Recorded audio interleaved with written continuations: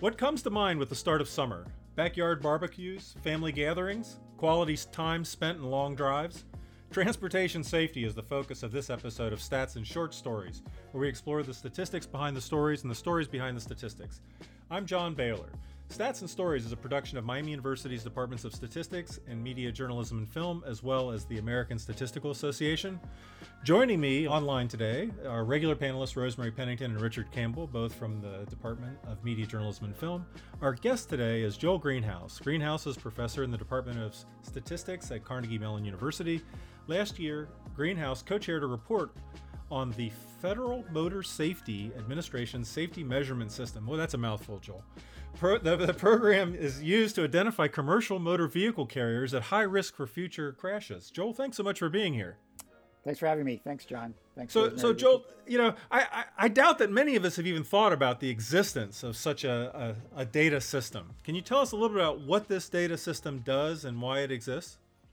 So many federal agencies actually have statistics groups, which I wasn't really necessarily aware of, but in the Department of Transportation, there are several different statistics research groups. There's a Bureau of Transportation Statistics. And then there is also another group that's responsible for monitoring the safety of long-distance drivers and companies. So long-distance is not only trucks, but also includes buses that go across state lines.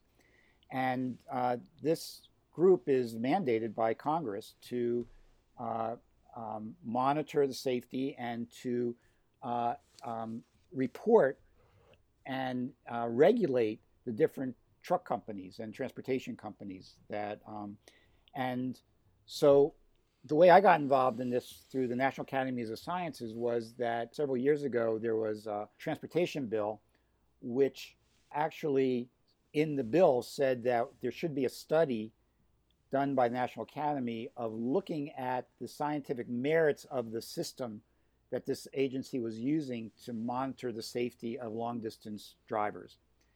And this was as you might imagine, somewhat of a controversial system that's being used.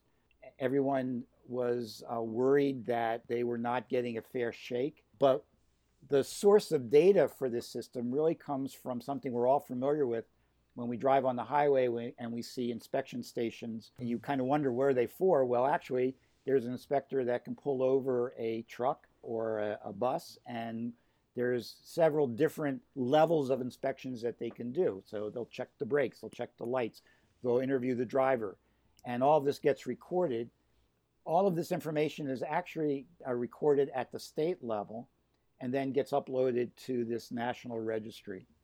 And this agency over the years has come up with a system for trying to, based on this non-random sampling of this sources of information, to try and evaluate not the truck itself, but the companies, the different truck companies, in terms of what their relative safety is.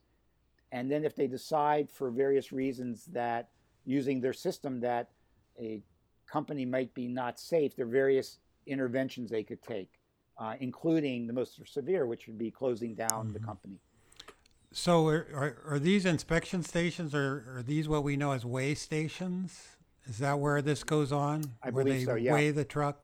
Yes. Okay. They weigh the trucks and they can do an inspection. Also, there are inspectors on the highways that can pull a truck over, either based on some suspicion. They could see a headlights out, and so then they pull them over, or they could just decide to stop them. So what was the big key takeaway from the work that you and your group did? The key takeaway was that the agency had the right approach. They had a lot of good instincts, but we felt that there were formalisms that they could use from a statistical approach that would actually be much more transparent, much more systematic, and would be more useful for them in terms of how they interact with the public and with the different companies. So that was our basic recommendation, that there was an approach to formalizing what they were doing and to make it much more systematic. What sort of background or information do you have to have about this field when you're going into this work?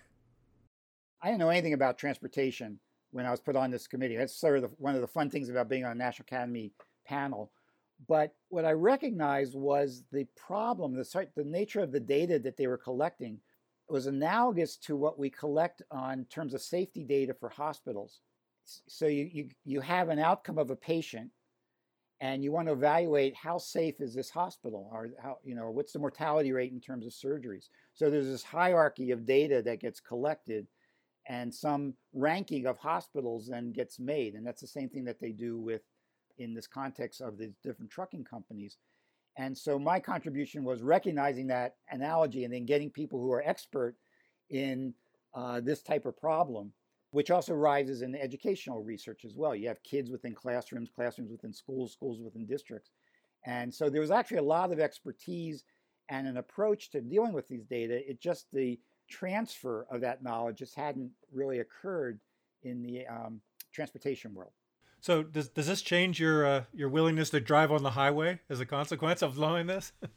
Yeah, the first thing I asked was, as I was sort of learning about this, was, well, what do you do on the highway? They said, get the heck out of the blind spot of those trucks as fast as you can.